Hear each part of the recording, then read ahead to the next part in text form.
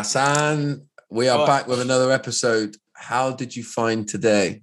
Oh, it was a fiery one in parts. It's probably the most heated debate we've had for a little while. I think finally, after God knows how many episodes it is, you finally chastised me for interrupting you and stopped me doing it. I think that's the first. It's not the first time I've interrupted you. That happens 5 or 6, maybe 10 times an episode. But it was good.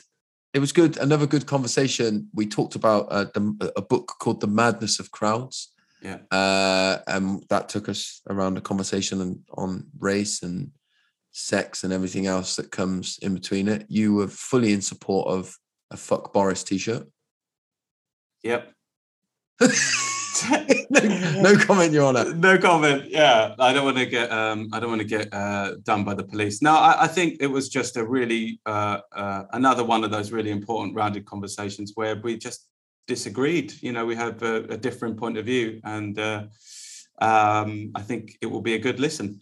I do think it'll be a good listen. Where should people find us if they do enjoy it, Hass? They should find us at 150 Miles Pod on Insta. Leave us a review once you've listened to us. It means a lot if you just let people know. Let people know how much you love us. How much you love me and hate Josh. Enjoy the episode.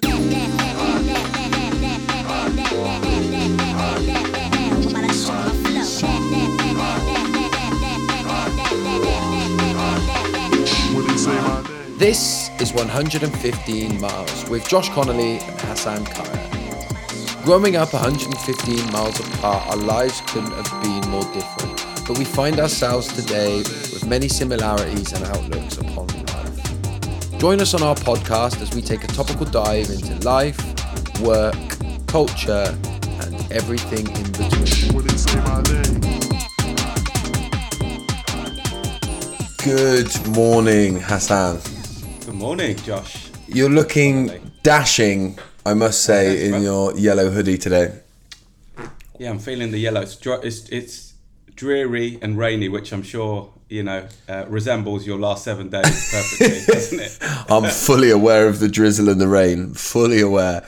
The heating was on in the car on the way to the gym this morning. Yeah. Are you at 115 miles HQ there, mate?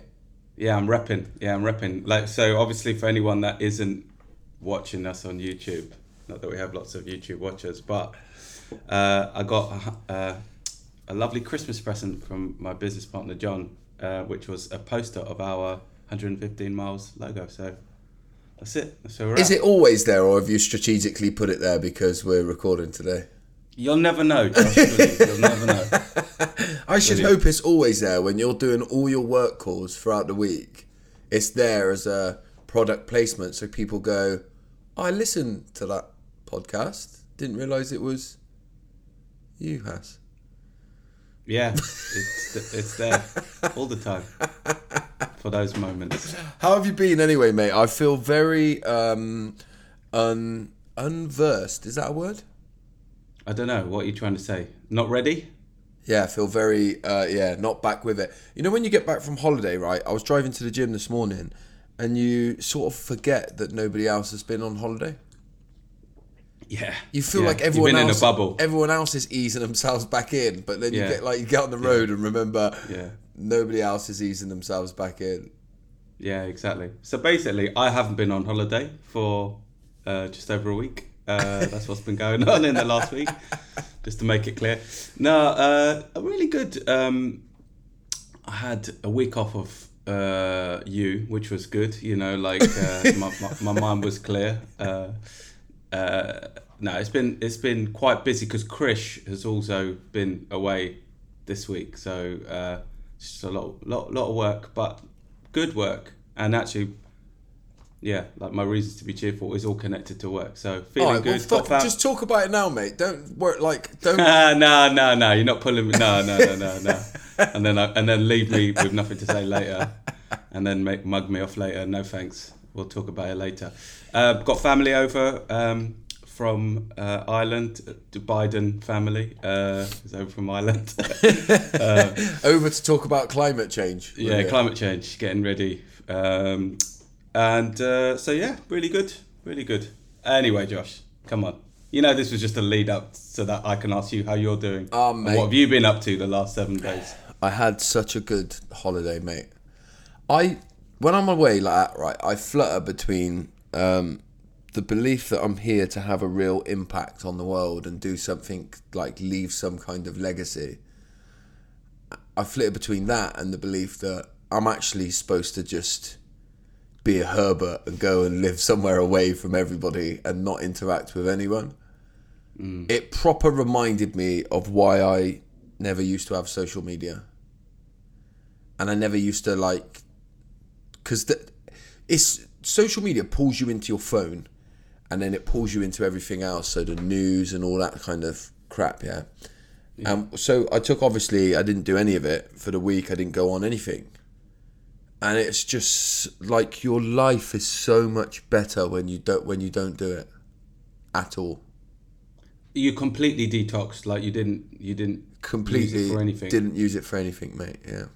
Stayed away from the news. I checked my emails in the mornings. So you didn't? In the So you mornings, didn't? I checked my emails. But you didn't stay up. You didn't fully detox then. Yeah, I did. Yeah. Checking emails is the same as. What? Checking the news? Is it? What? Do you get your fucking news through your emails? Do you, Hass? I do actually. Yeah, I do. I also give the news through emails. No. So this grates on me a little bit, actually. Yeah, I'm off already. Cool. Yeah. Yeah, go on. It grates on me a little bit that everyone's like, do you know what I really hate? Do you know what I really hate, actually? Hang on, just tell us what grates on you first. That people are like, when you go on holiday, just turn your email thing off that tells everyone that you're on holiday. You're out of office. Yeah, you're out of office. That's it. Turn that on and just don't check your emails. That's all right if you like work for a company and you've told everyone that you're on holiday and everyone's going to pick up the baton for you. Yeah, but when you work for yourself, you can't just do that, Hass. You're talking to the OG, man. I've been doing it a lot longer than you have. So, yeah, but you got people that work with you. You never switch off anyway. No, You take your laptop on holiday, so don't get started on me. I take my hard drive and my desktop with me. Why hasn't Out of Office got a bit of software on it yet that knows the emails that it can't respond to? I think there are things that are being developed actually, Josh, and there are even extreme cases that say if you email me during this period, it will get deleted. So email me again when I'm back. No, but what I'm on about is when you put your Out of Office on, you get back, you got about 50 emails that are like, this email didn't send. Do you know what I'm on about? The Out of Office, when it doesn't send back. Anyway, let me tell you about the other thing that annoys me. When somebody puts an Out of Office on their email, and then it says, I'm better than you because I regularly take time to turn my Out of Office on. And we all do this within our organisation, and you should too. It doesn't say you should too, but it's like a real yeah, we're better than you. Yeah. And then the people that have them on have a tendency to still respond to your emails as well. So you're not even following it, are you? Because I've got an Out of Office on from you, telling me how good you are. Are you annoyed with the principal or the people that do it? Both. Mainly the people that do it. Mate, I know you're not on holiday anymore, but there's no need for the to bring purpose of this energy. conversation. Yeah. No, I think, look, honestly, I actually think Out of Office is a really powerful tool, particularly for people who don't have the privilege, like me and you do, to have our own business and kind of respond in a particular way. Or if you're a leader, or if you kind of reach a level of seniority, you sort of have that privilege where you choose to or choose not to. Whereas a lot of people, the kind of work that they do, they just have to. They have to be responsive. There's a lot that depends on it. So I think Out of Office is really good. But also, it is a useful tool when you can use it. Not everyone does jump back into email. Like I was talking to someone in the family who said, I've got people covering me and I'm not looking. Because some people just need a physical barrier, and in a sort of a virtual world, something like that is just a nice boundary. The other thing that I think is it shouldn't be called Out of Office anymore, should it really? Because The world's changed. What should it be called? Let's come up with it now. Should it be called Meta so that it can cover all Meta, yeah. Like, so that it can cover all forms of being away from your email. Yes, but they're both the 2D and the 3D versions of being away. Yeah, just off of work message. Not responding or something. But joking aside, I agree. It's good. And obviously I had mine on and it said I will be intermittently checking emails, and it basically just said, look, unless you're special or whatever. Unless you're paying me money. Yeah, unless you're offering to pay me money for some reason and you're new, I ain't gonna respond. So yeah, it's been a bit like that. But then obviously when you do come back to a massive load of them, but that's fine. But it was to switch off in that way, to switch off the way that I did, it was very much needed. And I think in the space that I work in, there's often this look, I deliver training, webinars, whatever you want to call them, on self-care, right? And I say that it's different. Self-care is different for everyone, and I think it's really important to say that, because the way that I work is I have to be in it and quite busy and quite kind of scatty and quite all over the place. That's how I work. And actually, when I first started doing this stuff, I tried to teach myself out of that, because I thought the right way to work is to be very methodical and very hidden. And I think I need to make sure that I integrate that as much as I can, but I'm very messy and I have to be very in it, and I work best when I put myself under stress, when I put myself, self-imposed deadlines and stuff like that. And so the way that I have to do self-care actually has to be, I kind of get into that red zone for quite a bit and then go, boom, I'm going to put everything down, come away and recharge for a week or like a longer period of time. And I have my morning routine and stuff like that as well.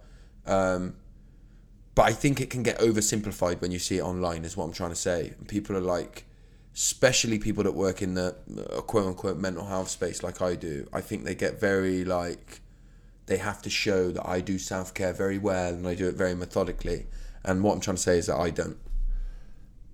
Not methodically anyway. Actually, I do it quite methodically, but it is quite methodical, and I guess it's cyclical, and I think the thing that keeps that allows this to work for you is because you have that routine and that process on a daily basis. I think I used to do something like that myself, which is build myself up to this sort of 2-week break in October. Usually we sort of would take it a bit later, and then we obviously have time off here and there, but that's the window where I just completely unwind. And actually for the last 2 years I haven't had it, and you definitely feel it. It definitely makes a difference. So if I'm being completely candid, to me, you and everyone else listening, I don't do self-care very well. I just don't. I don't prioritize it, and I know it only when it's starting to get too late and I'm starting to burn out a little bit and I'm starting to get too tired. Now, I think my MO, my motivations is still, it's very driven around wanting to be successful and wanting to prove something to myself, less about proving to other people, just prove to myself, and then, providing and for family and, my sort of extended family, business partners, all that sort of stuff. Those are the things that really drive me, but I don't always remember to take care of myself, and I feel like a bit of a hypocrite sometimes because I'm coaching around that all the time. But like we've talked about this before, sometimes we take, we're the worst at taking our own advice. Yeah, and you often coach what you need to coach yourself, right? That I think that's just the reality, and that's the truth of it. And I think people are not actually very good at admitting that to themselves and being a little bit more honest and open. Yeah. When it comes to that self-care stuff we're talking about, though, I often, I don't know if we've talked about it on here before, but I talk about like the rev counter.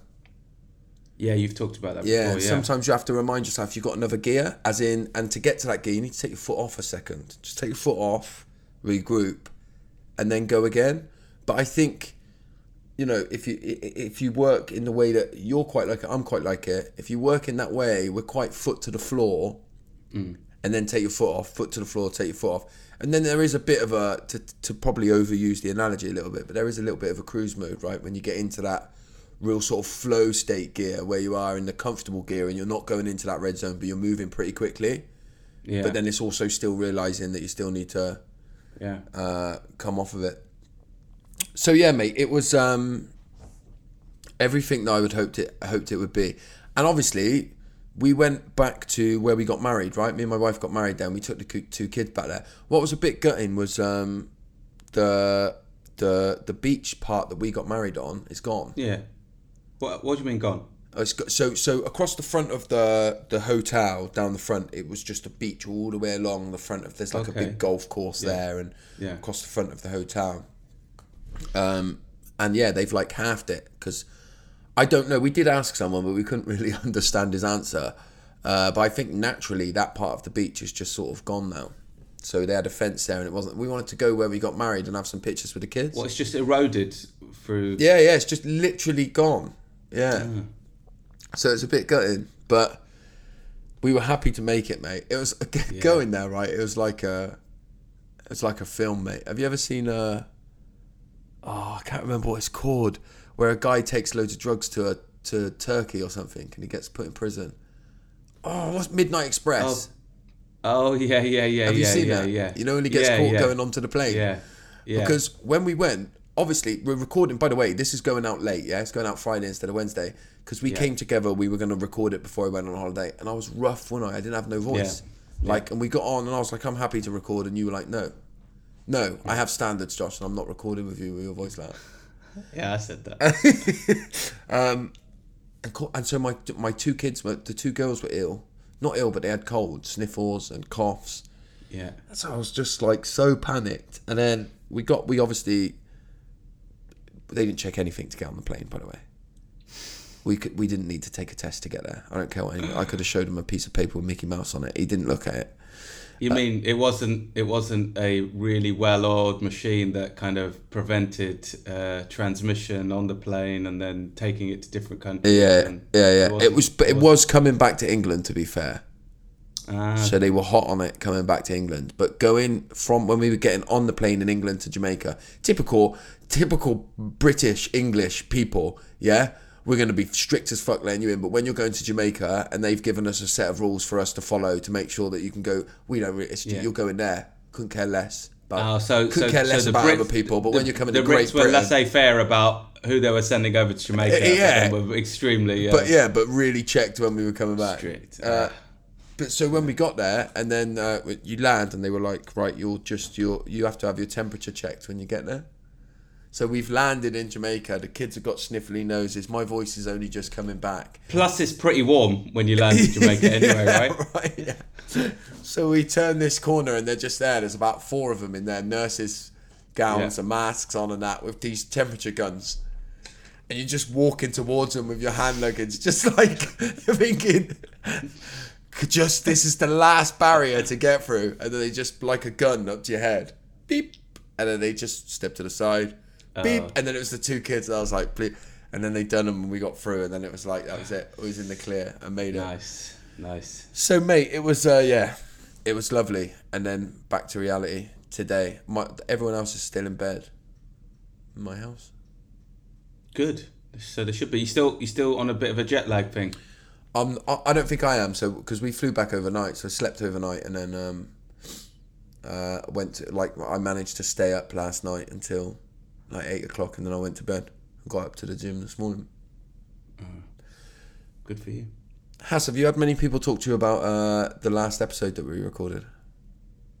Had many conversations from it? I've had a couple. Yeah. How have they gone? What have people said? Anything of any interest? I think it was, a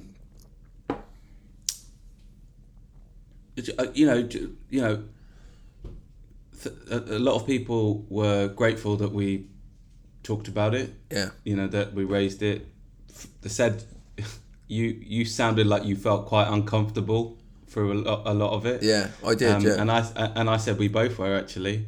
And then oftentimes we would just start talking about I guess, probably more around appropriation than about, blackfishing, actually, just around what someone's perspective of what is versus what isn't. and just having conversations around when does appreciation, like Joshy C, turn into appropriation, and we talked about Eminem, and actually my point of view that we talked about after the episode, actually, where I thought, actually, I think on reflection, I said to you that I think actually Eminem being in the game has raised hip hop, and I think that in itself as a genre hit the mainstream probably a lot more. Whether that was intentional or not for him, I don't know, but it definitely has, therefore creating opportunities. So I was able to reflect on that. Yeah, I think that was true of Joshy C as well with Garage. It's just a shame that Joshy C just lost his edge and decided to go into personal well-being. Maybe you should bring in like MCing into your well-being. Do like a well-being rap. I'm sure I would love to see. I'm sure it's been done.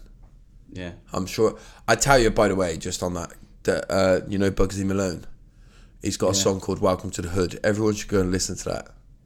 It actually encompasses so much of what we talk about. Yeah. Go and listen to it. I'm not going to talk about it because I won't do it. I think you've sent it to me before. It's good. I bet you didn't listen to it, like everything else I send you. I did listen to it. I reckon you just copy and paste your response when I send you something to watch, read, or listen to.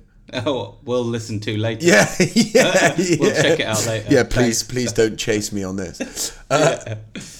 Why'd you ask that, Josh? Because I think I had a few people talk to me about it. A few people mention it, and I think more than anything, more than any conversation that we've had, it divided the nation. Did it? Yeah, because the nation listens has. Wow. 115 miles. Tell me about it. Somebody that listened, good friend, big up Ed, my friend Ed, who is a listener, avid listener of 115 miles. What's up, Ed? Good man he is. He told me to read a book called The Madness of Crowds. I sent you the book, Hash. You said you'd read it later. I read it, Josh. I thought it was rubbish. No, I'm just joking. I think you will think it's rubbish, actually. So it's by a chap called Douglas Murray. Yeah. So the title of the book is The Madness of Crowds, and then it says on the front of the book, gender, race, and identity. It's a Sunday Times bestseller, Has. Okay. Oh, what does that mean? I'm not a fan of Sunday Times. Yeah, no. Well, I think that kind of will introduce you to what type of book it was. Basically, he talks about race, gender, identity. He talks in there about appropriation. Let me just check one thing. Douglas Murray, is he a white dude? Yeah. Okay, cool. So he talks about gender, sexuality, how we look at women's rights, how we look at gays' rights, how we look at trans rights, how we look at race, appropriation, and all of that kind of stuff. And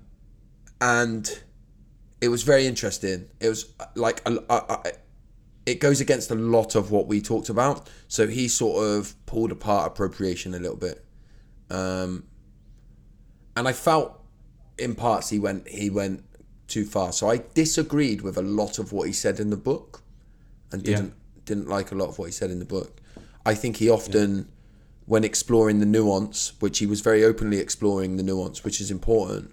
I think he often ignored nuance when it helped to prove his point. Convenient. When it was convenient for his point, he would reduce something to a simplistic nature, to prove a point, but then would explore the nuance when it suited him. He's a gay man, by the way. So when he was talking about like gay rights and stuff like that, he was saying at times he would say, I think only I can say this as a gay man and things like that. But the overall point of the book, right, and it's called The Madness of Crowds, was how dogmatic a lot of things have become now. And I did agree with that. I did agree with... he doesn't say this, but it sort of took me on a thought process of how, as a society, as people, we used to have religion. Everybody was joined by the religion. and we were joined by the dogma that comes with religion, right? Which is that we believe in these set of principles. Now that's gone, I think we do struggle with having a set of principles to live along and to live by as people, right? And so we end up taking on ideals simply because and I've talked a little bit about this, our political party or the political line in which we follow has a certain set of ideals, and so we'll take them on whether it contradicts what we think or believe anyway. Yeah. Do you see what I mean by that? And do you think that is happening? He was talking a little bit how he said the gay conversation around gay people and stuff, he was saying that's gone too far. He was saying the race conversation has gone too far. What do you mean gone too far? Well, he used examples of like one example that I can remember about appropriation. Let's bring this one up. Is that your man who told everybody they should eat organic food and didn't give a monkeys that it was twice as expensive? Oh, Jamie Oliver. Jamie Oliver. He made a jerk chicken recipe. Jerk rice. Is that what it was? Yeah. And then somebody called him out for appropriation. And he was like, look, this... And then he said that he owns an Italian restaurant. So he was like, why had nobody said it when it was an Italian restaurant? Okay. So I know you can pull that apart, by the way. So this is where I say the nuance. He's used a thingy...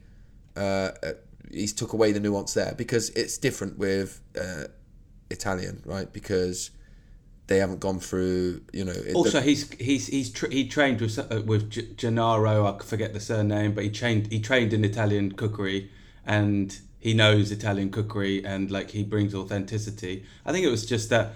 I think that was an overreaction. Personally, that's a personal point of view. Yeah.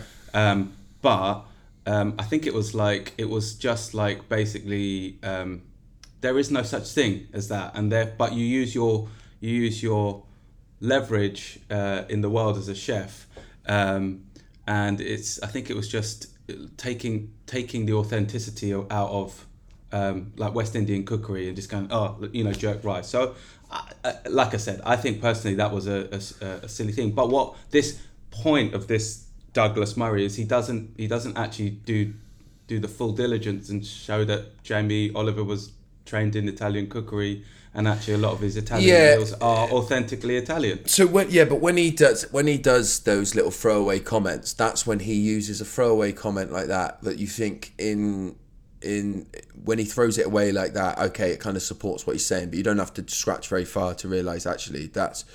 But the point that he was making is that we will then just accept it because it's been said. We then just accept it. So, for example, when we look at the conversation that we had last time, I think when I look at the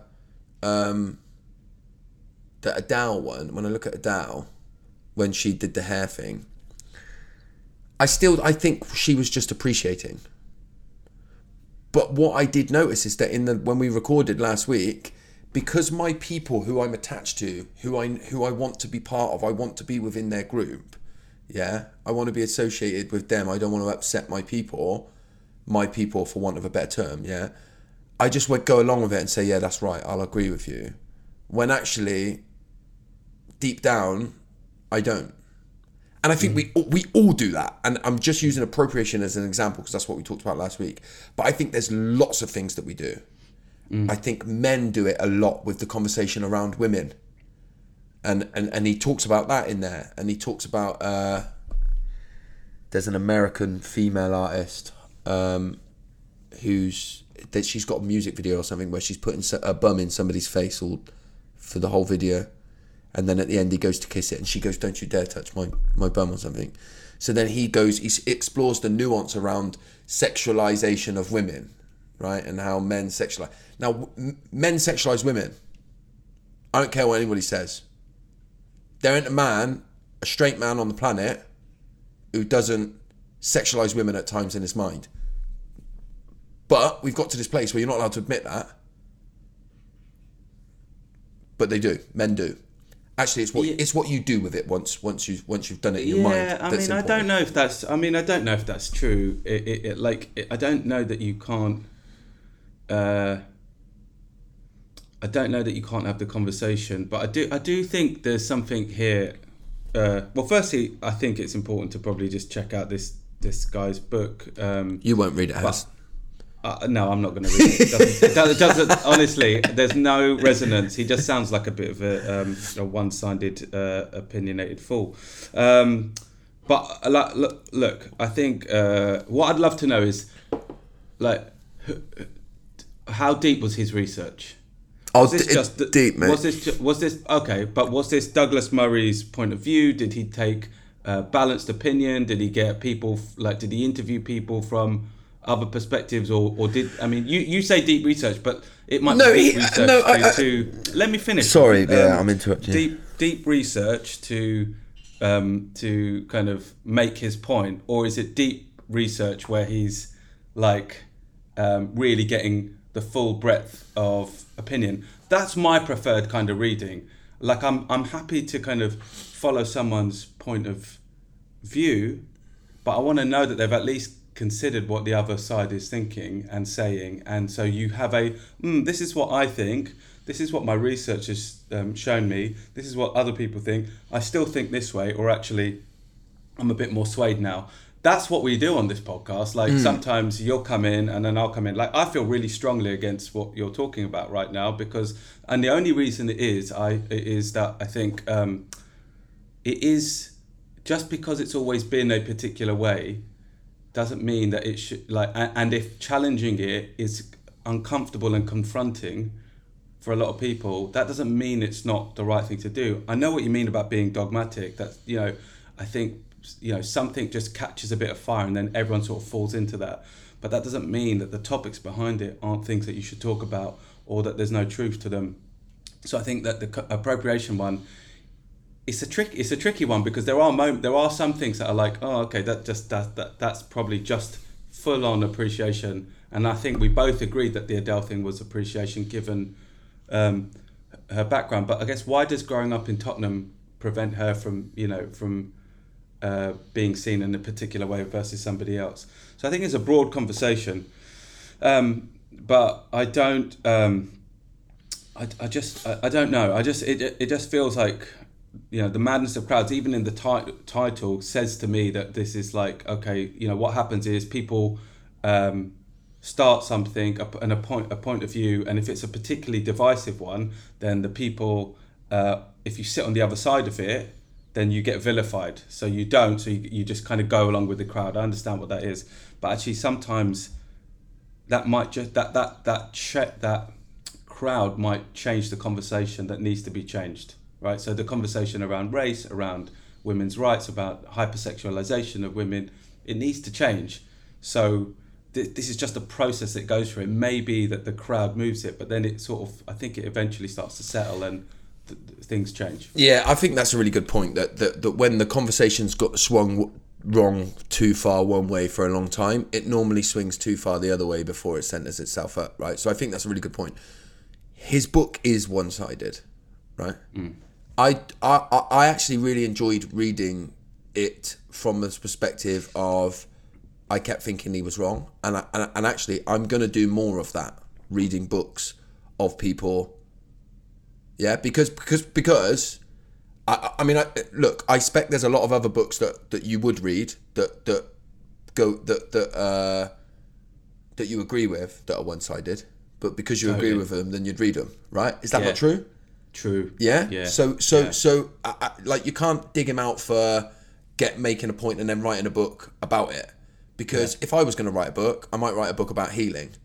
And I wouldn't go out and research the benefits of not doing healing work, right? I would just write a book saying, here's what I'm passionate about, here's what I believe, and here's why. So this is what I mean. So he did also talk a lot about cancel culture and stuff like that.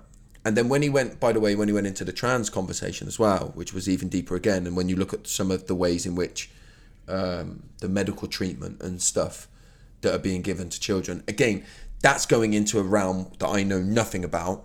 And so I was treading very carefully with what I read because it is one-sided, and I was thinking, you're not giving me anything to back up what you've just said there, so I can only take what you've said at face value, and so I would have to go away and do more research.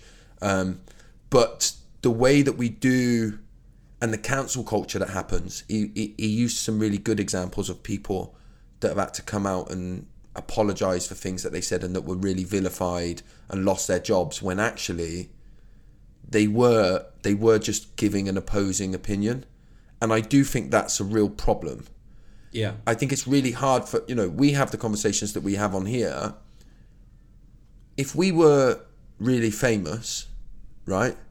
If both of us were really famous, not just me. Not just you. No, right? If we were really famous, I don't think we could do this podcast. Yeah. True. Right? Because we'd be in tricky terrain. And then if we said, I felt uncomfortable last week doing that, how uncomfortable would I feel if we were both famous? We wouldn't have had the conversation. And actually, what we would have done is tread the line. And I wouldn't have, I bought some of my own ignorance. I wouldn't have bought my own ignorance. I would have heard it. I would have pulled apart what you were saying, and I would have said, I just need to agree with this because it's too risky not to. Yeah. And I do think that's a problem. That is a problem. Yeah. And that overall sort of notion of the book, the madness of crowds, I do think there is something in that, despite disagreeing with everything that he said in the book. Yeah, I think I did disagree with everything, by the way. Yeah, no. Look, I think you made a point about saying veering towards books that kind of speak our beliefs, our values, and that's true. What I said was I prefer books that have balanced opinion, and I actually stand by that. I want to know what the other side of my argument thinks to make me reflect, which is why, again, like I say, sometimes we try and figure stuff out on the airwaves, and I think people find that useful, actually. I know that when I talk to people that actually just the thought process helps people to kind of go through it themselves. But I think I agree about cancel culture. Like it's a dangerous place that social media has taken us predominantly, which is it's equivalent to bullying, even though somebody might have a really heinous point of view on something. To be cancelled is it sets a dangerous precedent. But then it's even worse when actually it isn't a heinous point of view. It's just somebody said something, it's misconstrued, and then there's this kind of I have to kind of back down from whatever I was thinking just to toe the line. Otherwise, you get cancelled. So, for example, I don't know if you see the South African wicketkeeper.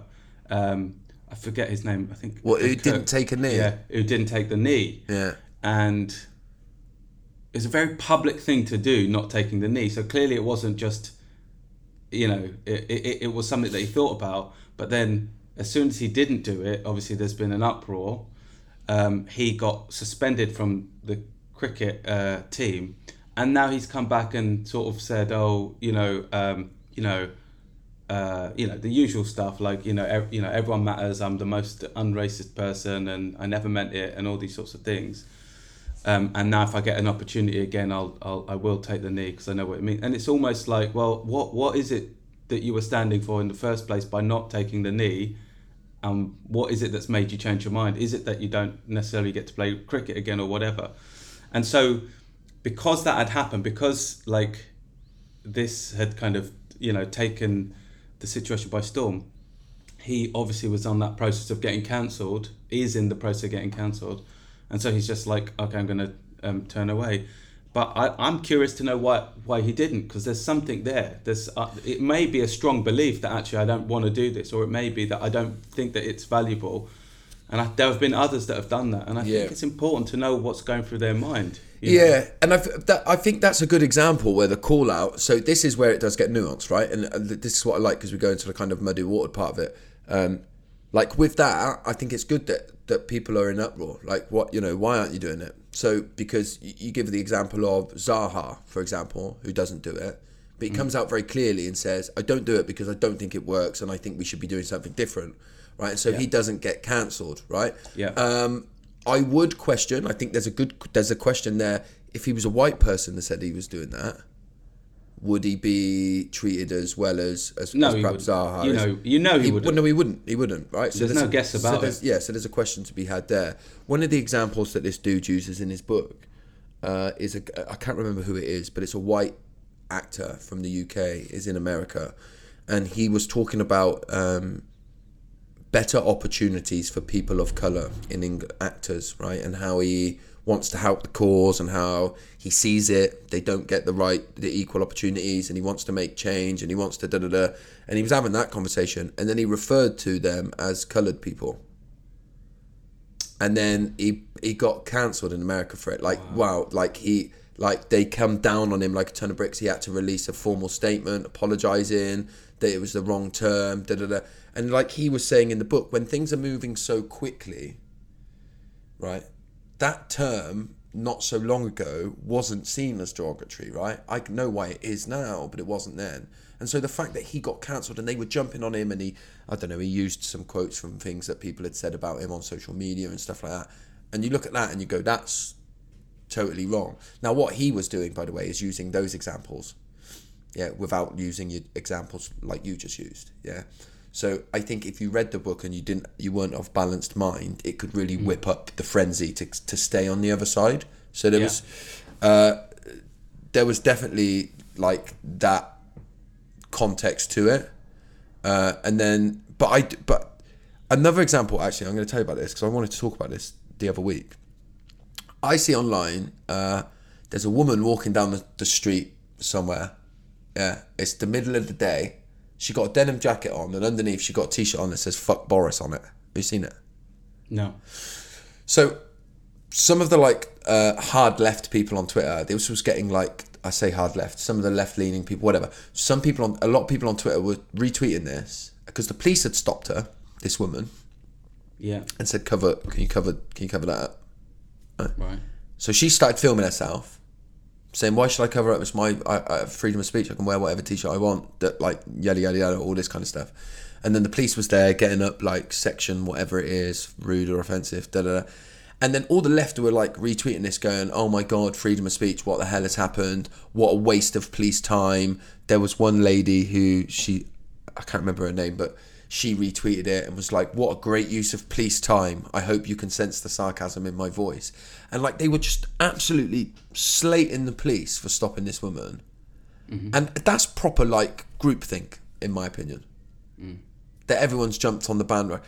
She should probably cover the t-shirt, right? Do you agree with that? I don't know. I haven't seen it. It says "fuck Boris" on it in big capitals. Yeah, why should you cover it up? In the middle of the day. So? Well, if it said "fuck Hassan" on it. Yeah, she can do that. But so if you were in a shop, would you if you had "fuck Boris" on your t-shirt, and the police walked past you and said, "Come on, mate, just cover it up. It's the middle of the day." But is it against the law? I think it is, yeah. It was rude and offensive language, isn't it? It would be against the law if you walked around saying "fuck Boris," wouldn't it? I don't know. I don't know the law, but we do it all the time. How can you decide to? I was going to say persecute. What's another word? But how can you arrest somebody or? He didn't arrest her. He just said just cover it up. All right, yeah. But police hear swearing on the street all the time. What is the difference between audible swearing versus visual swearing? Because why are they not saying to you swear all the time? Why is it? And obviously lots of coppers listen to our podcast, so why don't they come and say, hey, Josh, you're swearing all the time on the podcast? Why is it different? Because it's walking around where kids might see it. Kids might hear it on the street. Yeah, but they might do. And if the police were there, they'd say, don't swear around kids like that. But is it against the law? Well, he was getting out some public thing to say it is. Okay, I don't really care if someone's wearing a "fuck Boris" t-shirt, and I wouldn't care if they said. I mean, I might care if they said "fuck Hass" because it's me, and I might be offended. So if Boris was in the street and he was like, "Hey, don't wear that t-shirt," fair enough. That was my best Boris impression. But if you wore a fuck Boris t-shirt and the Yeah. police walked past you and went, come on, mate, just do your top. Just cover that up a minute. Yeah, but If you got your phone out and started filming it and going, what do you mean cover it up? It's freedom of speech. I would think, Hass, you're wasting police's time, right? It's not the police officer wasting police's time. It's you being a dick. Just cover your top up. But what if that's a point of view that you want to share in the world? Like, I guess I like. Because it's a swear word. And I guarantee, by the way, I don't remember the lady's name on Twitter, but if the t-shirt said fuck and then had her name on it, she would be like, and this is groupthink, by the way, because I guarantee you she'd be on there saying about how disgusting it is. A man wearing a t-shirt with fuck me on it. This just shows you how misogynistic men are in our society and all that. She would, mate. know. She would. And it says football. No. Okay. Let me just say one thing before you go into the rant. Yeah. It is a political activism message, right? So Doesn't need to say fuck to be a political activism message, mate. But that's her choice, isn't it?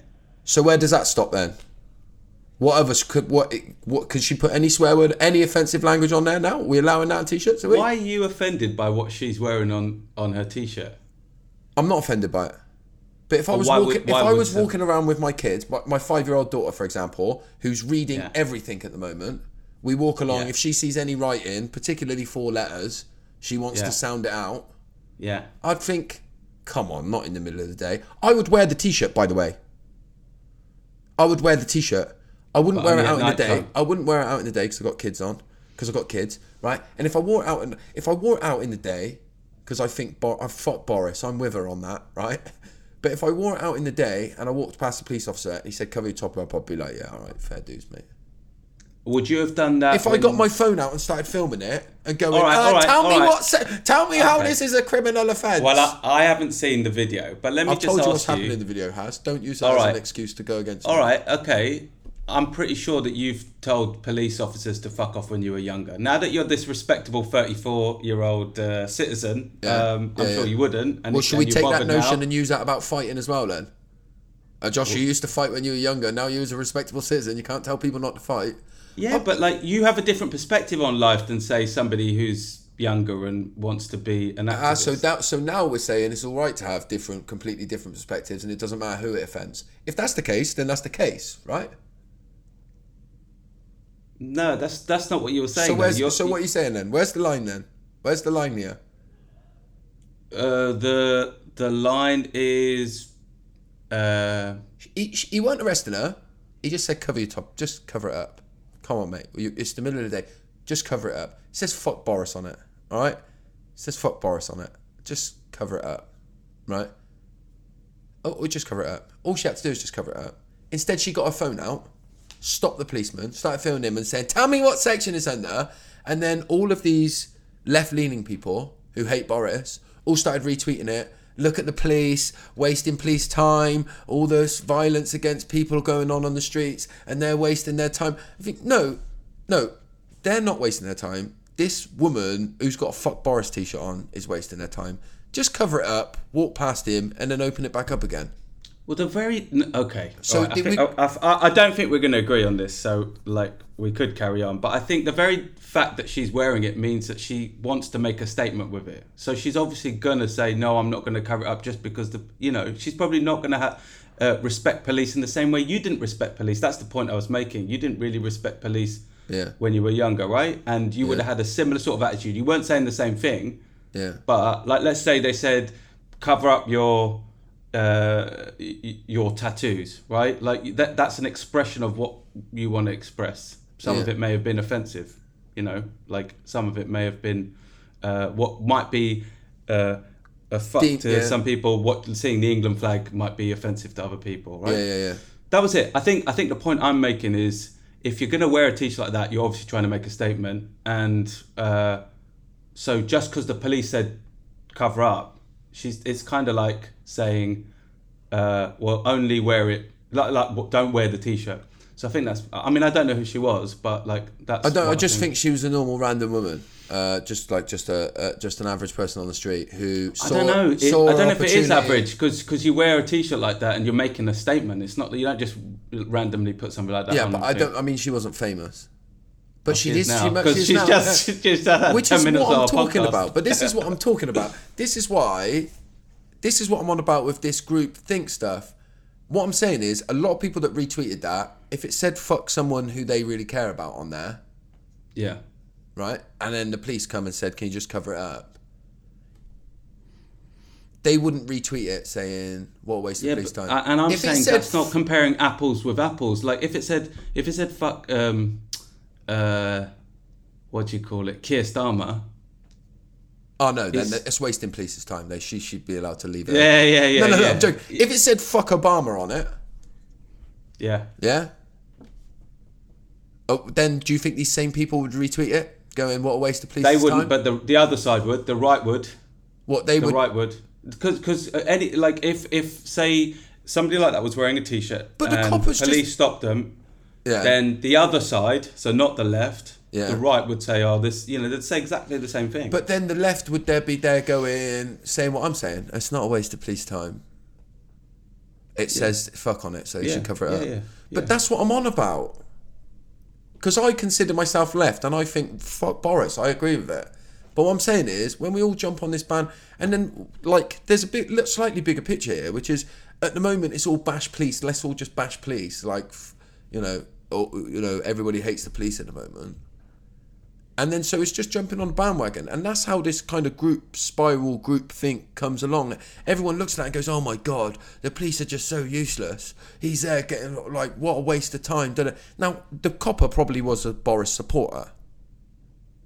How do you know that? Because otherwise, if what you're saying is true, then he would just let him run No. it. But you just said it. You just said the couple was probably a Boris support. Well, I didn't say I'm that. saying he probably was. Yeah. Okay. But what difference does it make?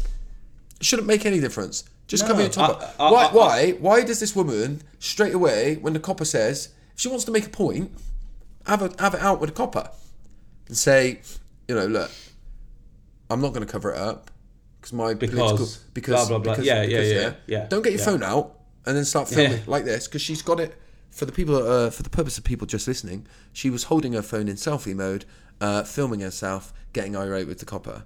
All right. I just think stop wasting police's time, right? Because you want to get on Twitter, and then everybody stop backing her up, right? And by making this kind of behaviour what we do, and that for me, that is that madness of crowds. That's exactly what that is. I do actually agree with you around how something can really catch fire and crowds do perpetuate. So I remember years ago, this was actually before social media was really prevalent in society, and I think it was after maybe Sarah's Law, something like that, where they were basically, there was a lot of stuff around the sex offenders register and paedophiles. And I remember reading in a paper once how a paediatrician was attacked because people got confused with the two words. And I know it sounds stupid, but like this person there was mob rule and mob mentality, and that's what sort of happens. It's just a hyper scaled version of mob mentality, isn't it? Sometimes. Yeah. So I do know what you said, and a lot of people now, it's just become so easy to retweet or forward or share without even thinking about it. You don't, at least, like, we've argued more than we probably ever have on a podcast today. Yeah. But at least we have the sort of the conversation and the debate around it, and I think that's healthy. Whereas I think a lot of what you're saying is people don't even do the due diligence. They don't do the thinking. They don't even, you see a lot of people that come out against a book. Like I could potentially go, I think The Madness of Crowds is a terrible book and Douglas Murray is a completely... You basically right-wing have fascist. today. Yeah. No, I gave you my opinion, right? No, but yeah. based on what you told me. But like a lot of people don't read books but then they have an opinion because other people have read the book and said, oh, this book's racist. Yeah. So I would say, so for example, in the early 90s, there was a book called, I think it was called The Satanic Verses by Salman Rushdie. And he had a fatwa raised against him, and like he went into hiding, and he was, you know, and every Muslim had a point of view in it. And every Muslim I knew had not read the book. Yeah. You know what I mean? Yeah. Like this is what happens. It's not new. It's just been hyper scaled in the age of social media. Yeah, and it's the problem is, I guess, when I used the fuck Boris example, right? They didn't do this, but if they went on to say he's doing that because he hates women because she's a woman, right? With the way that kind of group think can work like that, everyone would jump on that bandwagon, and then that copper could end up with a disciplinary. Now I know I've made up the scenario there, so everyone, you could just listen to that and go, yeah, but he didn't, did he? They didn't say that. But to get, you know, I can't think of an example, but if you give an example, that when people jump on that bandwagon, like you've just said with that book there, and on Twitter they start going, oh yeah, he's doing this, and then everyone jumps on the bandwagon, and then because of that groupthink, sometimes now people will act, and then people get sacked. Yeah, and one of the things he talked a lot about, actually, I'll say this quickly, is when people get historical tweets up. So people go and they get like a tweet from God knows how long ago, 10 years ago, and then people get sacked from their job. Yeah. Let me just say one thing, and then I think we should maybe move on. I know it's your week, but there's also a positive benefit to this groupthink as well. Because I think if Black Lives Matter hadn't happened, if the world outrage hadn't happened after George Floyd died, then I doubt Derek Chauvin would have been sentenced the way he was. Yeah. I genuinely believe that. Like if the world just stayed quiet, if people just stayed quiet, if there was an uproar, an outrage, then I just don't think he would have been prosecuted. The world, there was no way he couldn't get prosecuted. Yeah. Right? And I think, so it's not just like, there's benefit to it as well. Yeah. Is what I would say. No, and see, that's when you take the other side, right? Yeah. And that was a very needed thing that was very important and meant that what happened to him happened to him. But maybe Douglas Murray would disagree, you know. Maybe he would. I don't think he would, by the way, based on what I read in the book. I don't think he would disagree on that. Because he did talk a lot, as a gay man, he talked about the importance of the gay right movement, and he talked about the importance of the movement towards equality and race. He actually referred to one of the things, I'll say this very quickly. Is that noise coming in? That's my daughter, by the way. Can you hear that? I can't hear her. Right, I think it's her hairdryer. If for the people, if they can hear that. He talked about, Martin Luther King talked about a world where people are colourblind and you don't see colour. And then he said, if we ever want that to come true, we need to stop. He said that we've gone too far the other way because now people aren't colourblind and you're not supposed to be colourblind. Anyway, let's not open that can of worms at this time. I think this has been another good episode. Do you know what? I came on this morning thinking I'm just going to be chilled out. This might be a short episode today because I'm very relaxed and I haven't got You thought I was going to take it easy on you just because you have a bit of jet lag and you've had a nice week in the sun. Well, I wasn't going to mention that book. And then we've ended up talking, it's made the whole conversation. Like the stuff we were going to talk about remains for another day, Has. So give me your reasons to be cheerful that we all know about, because you told us at the beginning. Let me get into it. No, my reason to be cheerful this week is coaching. And shit title. Yeah, okay. It's coaching excellence. No, it's no, it's not. It's coaching. It's simply coaching. And this week I've had some just really wonderful conversations with people that, you know, I have the pleasure to work with and know, and we just it's a privilege to be a coach because you get to be with somebody in a moment where they're looking for transformation, or not always looking for it. They just need to, you know, to be in a space that is safe. But by the end of it, you can see there's like some light, and I just had a few moments of those, and I'm just really, really grateful that I have the opportunity to do this work. And I think a lot of people don't understand what coaching is, but for me, you know, it really, it genuinely is what I think what I'm sort of here to do, in terms of my vocation, and just had some lovely experiences this week. So wow, that's pretty big. By the way, is that like, do you, because I know you've been working on some big projects and stuff like that, do you feel you've lost a bit of that through putting so much focus into building what you're building? Not lost it, but do you think it sort of went on the back burner a little bit, as in, and you almost forget, actually, this is the crux of who I am, and I've got to make sure that I no, I don't. I mean, I think I always do coaching. I think I'm definitely spread more thinly with the other things, but if I had to point to my ikigai and the center of my purpose, it's always around working with individuals, and maybe it's not the label coaching, but it's just helping people to be their best self or kind of seek out the transformation. So yeah, I just love it. I love it, and I love, I enjoy all aspects of my job, all the different things, but coaching is something that I just really take a lot of joy from. Yeah. Oh, mate, love it. And you've been a huge influence on me as a coach. Thank you. So let's just throw that out there.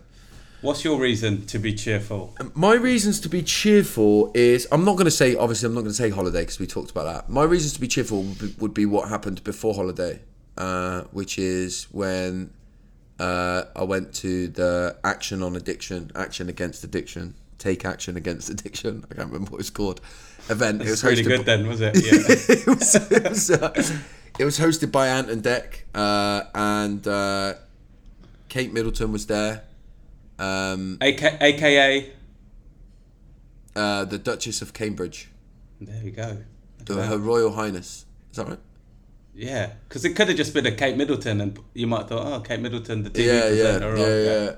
I don't know. I'll put like a future Queen of England. Yeah, I never put loads of pictures on Instagram in one post. I don't know if you saw this on my Instagram, but I put a load of pictures from the day. Yeah. And when you put more than one on it, Instagram automatically crops them. And so, like, the fourth picture, and you can't edit it once it's posted. Right. And I didn't notice until it had been up quite a while, and then I didn't want to edit it. Like, the fourth picture along was just her chest. Oh, just her chest. You're going to prison. I had to put it on the stories and be like, by the way, here's what happened. I was there representing the COA and, children affected by parents drinking and children affected by addiction. And it's definitely reaffirmed in me that I need to make sure that I don't lose sight of that stuff and how important that is to me, and getting the message out there. When we started campaigning, by the way, like 6 or 7 years ago, whenever it was, children were not involved in this conversation. They weren't in it at all, and nobody wanted them in it, by the way. And that, like, I don't say that in my typical ranty, nobody wanted it. Like, they genuinely didn't. People actually said it's not part of the we were told it shouldn't be and isn't part of the conversation. And down to us, myself, Liam Byrne MP, and everybody else at Callum Best and everybody else at NACOA.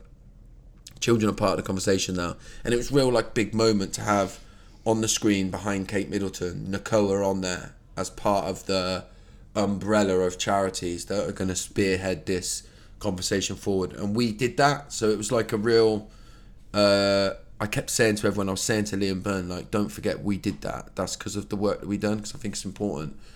So yeah, that's my reasons to be cheerful, Has. Mate, that's incredible.